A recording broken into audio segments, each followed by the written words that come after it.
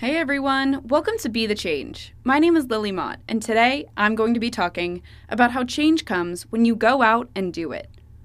Alexandra Hamilton is the founder of Youth in Politics, which is a youth led, student run organization that is focused on amplifying student voices in politics.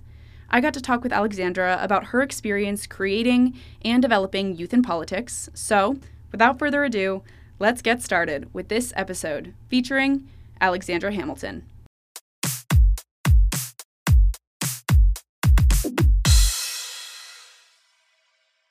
Well, hello everyone. My name is Alexandra Hamilton. I am a junior in high school currently, based in Houston, Texas. And my organization that I founded is Youth in Politics. So we are a completely youth-led, student-run organization that seeks to elevate and amplify youth voices and also provide some education by posting articles, different interviews, and resources to kind of educate the younger generation about political issues and engage them in getting involved in democratic processes. So that's a little bit about us. And like I said, I'm just a high school student who wanted to make a difference in our community, and I'm involved in other nonprofits.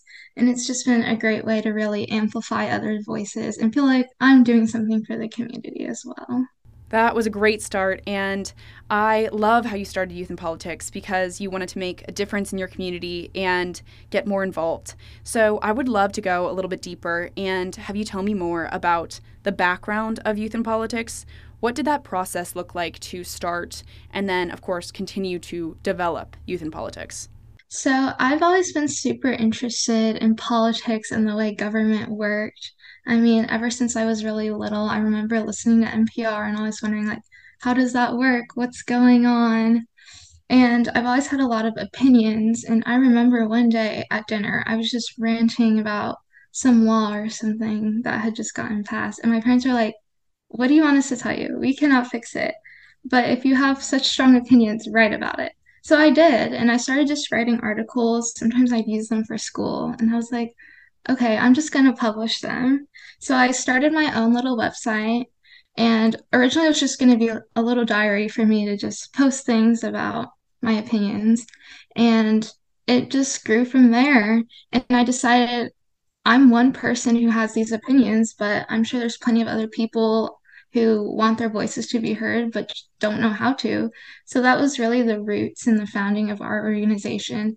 And we've really expanded from there. So we allow different youth and students to post articles that they write about whatever political issue they're passionate about. But I myself also conduct interviews with plenty of other politicians, activists, philanthropists, things like that. So we've interviewed mayors, council members, all sorts of people, activists. And we also have a lot of resources and links page on our website as well, because a lot of times people aren't always seeking to get their voice out, but just want a way to get involved. So that's a lot of what we do as well. And I started an Instagram and got people applying from there. So it's definitely grown into something, and I'm so happy to be able to do this. It's definitely what I love doing.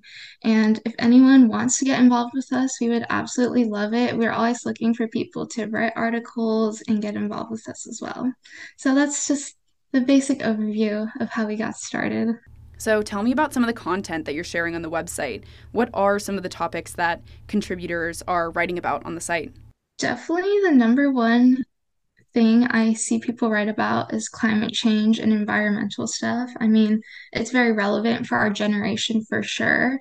And I feel that a lot of people think that older generations and politicians have kind of brushed that issue aside. So it's definitely something people become very passionate about. And I've received very long articles about just really amazing work that people have done regarding climate change.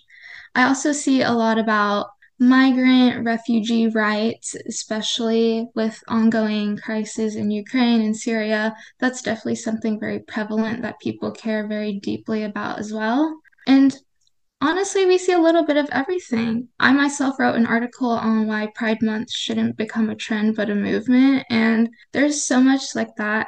We have all kinds of things from racial representation to, like I said, environmental social justice. But definitely the number one thing I've seen is environmental, although, of course, we're open to any issue anyone's passionate about. So, I talked with Austin Weich in an earlier episode of this podcast, and he founded something called the Teen View, which allows high schoolers in Alabama to write articles and contribute to an online forum similar to Youth in Politics, but it's more geared towards issues specifically affecting the state of Alabama. And he talked about how this is an exciting outlet for young people to share their political opinions because they're not able to express their opinions through voting yet. Do you feel like Youth in Politics is serving a similar purpose for you and for other young contributors on your site?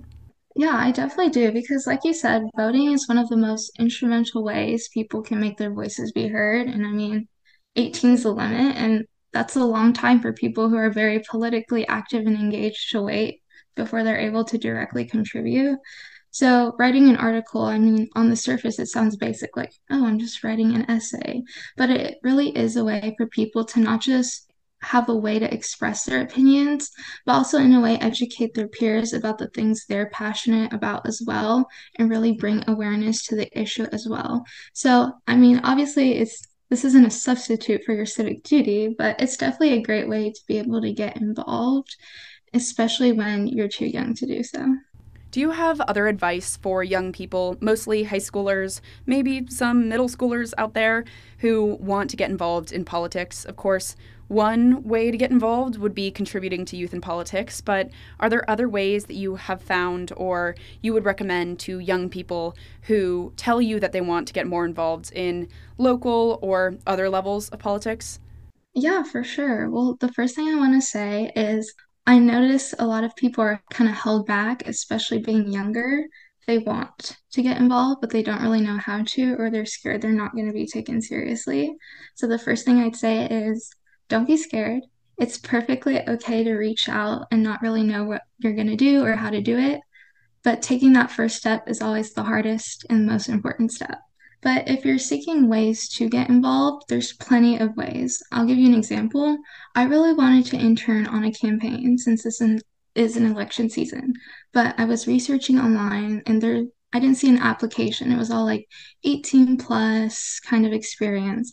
So I simply just emailed the campaign coordinator of one of the politicians that I was interested in, and she like happily took me on and I worked on their campaign for a few months.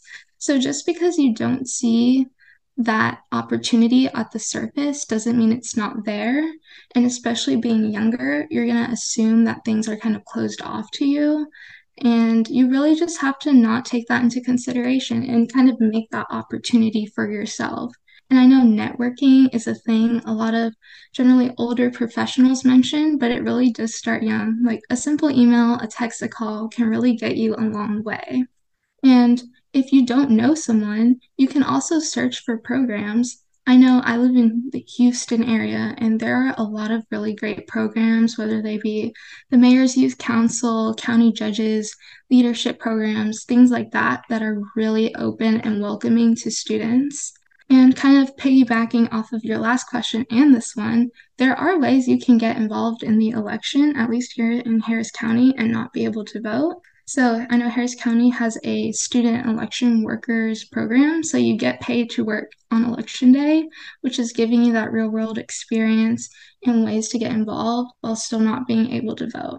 So there are definitely so many different ways you can get involved. And I'm sure there's millions of more I didn't even cover. You just really have to be bold enough to make that opportunity for yourself and know where to look. So, you're working specifically with young people, and I'm sure mostly members of Gen Z. And I would love to know your thoughts on our generation politically. How do you think Gen Z is different or may be different in the future compared to other generations when it comes to experiences that we've already had in our lives, the way we express ourselves on social media, all of those different factors? What are your thoughts on how Gen Z may interact and approach politics as we get older compared to other generations? Yeah, I mean, I'm definitely not that old, so I can't attest to personal experience from other generations. But from what I've heard, we're definitely an extremely politically active and engaged generation, which is an amazing thing. And I think sometimes that may scare some of the older generations or kind of it's not the norm, so it kind of intimidates other people. But I'd say just because there's a lot of push to be active doesn't necessarily mean that we're creating a lot of change. I'll give you an example. After the Black Lives Matter movement happened, I saw so many people, doing the blackout posts, posting things on their story, and you really see the momentum that this generation has. But at the same time, kind of once that hype died down, a lot of people weren't fighting afterwards to continue that change. So I feel like definitely this generation is extremely involved, and that's a wonderful thing. But I think the real challenge for us is how are we going to harness that passion and that energy and continue it long term to make sustainable change? And definitely the experiences we've faced have definitely shaped the way we are, the climate crisis, coronavirus, so many political issues and unrest happening. It's definitely created us to be more aware and more conscious of our government in general, which is amazing. I mean, I'll give you a real world example. At my school, people are really big on protesting the dress code. Like, they will not follow it at all. And that's amazing. So I definitely feel Gen Z is different. And that's an amazing thing. And I really hope in the future, as we mature, we can continue to use that to make change for other generations. Interesting. Yeah, those are some really great points. And I have one more question for you. Lots of young people, especially high school, college students, want to create change, but they may not know where to get started with that work. Do you have any advice for those people who may be listening? Yeah, well, the main thing I would say is that small change is still change. I mean, you're not going to go and start like the Red Cross or some amazing nonprofit overnight. It has to start small. And just because you're only touching one or two lives doesn't degrade that value. You're still doing something in your community. So for sure, get involved. I mean, it can be a school club. It doesn't have to be something amazing like starting your own organization. But start small, gain experience, meet new people, and I'd say really find out what you're passionate about. Like for me, it's encouraging youth to get involved in voting and raising awareness. So that's what I did. And I can't go out and solve every single problem in the world.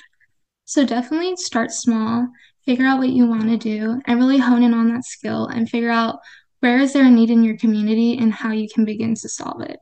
So reach out to other people, work with your peers. I mean, feel free to schedule interviews with other people and really go out and make that change, even though it can seem scary and kind of insignificant at first. It takes starting small to be able to build something big and to be able to really create real world change. So definitely don't be afraid to go and do it. It will definitely benefit someone in the long run.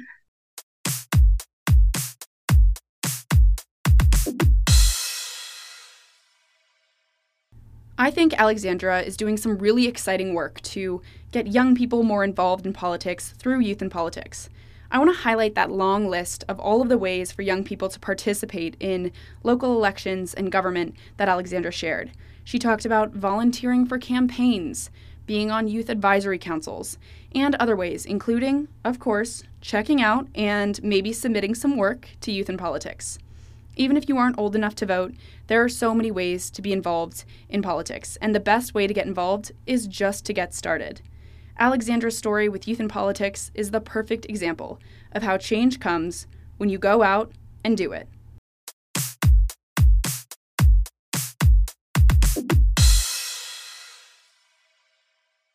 Thank you so much for listening to this episode, and you can find Youth in Politics on Instagram at _Youth in Politics to check out the organization's content.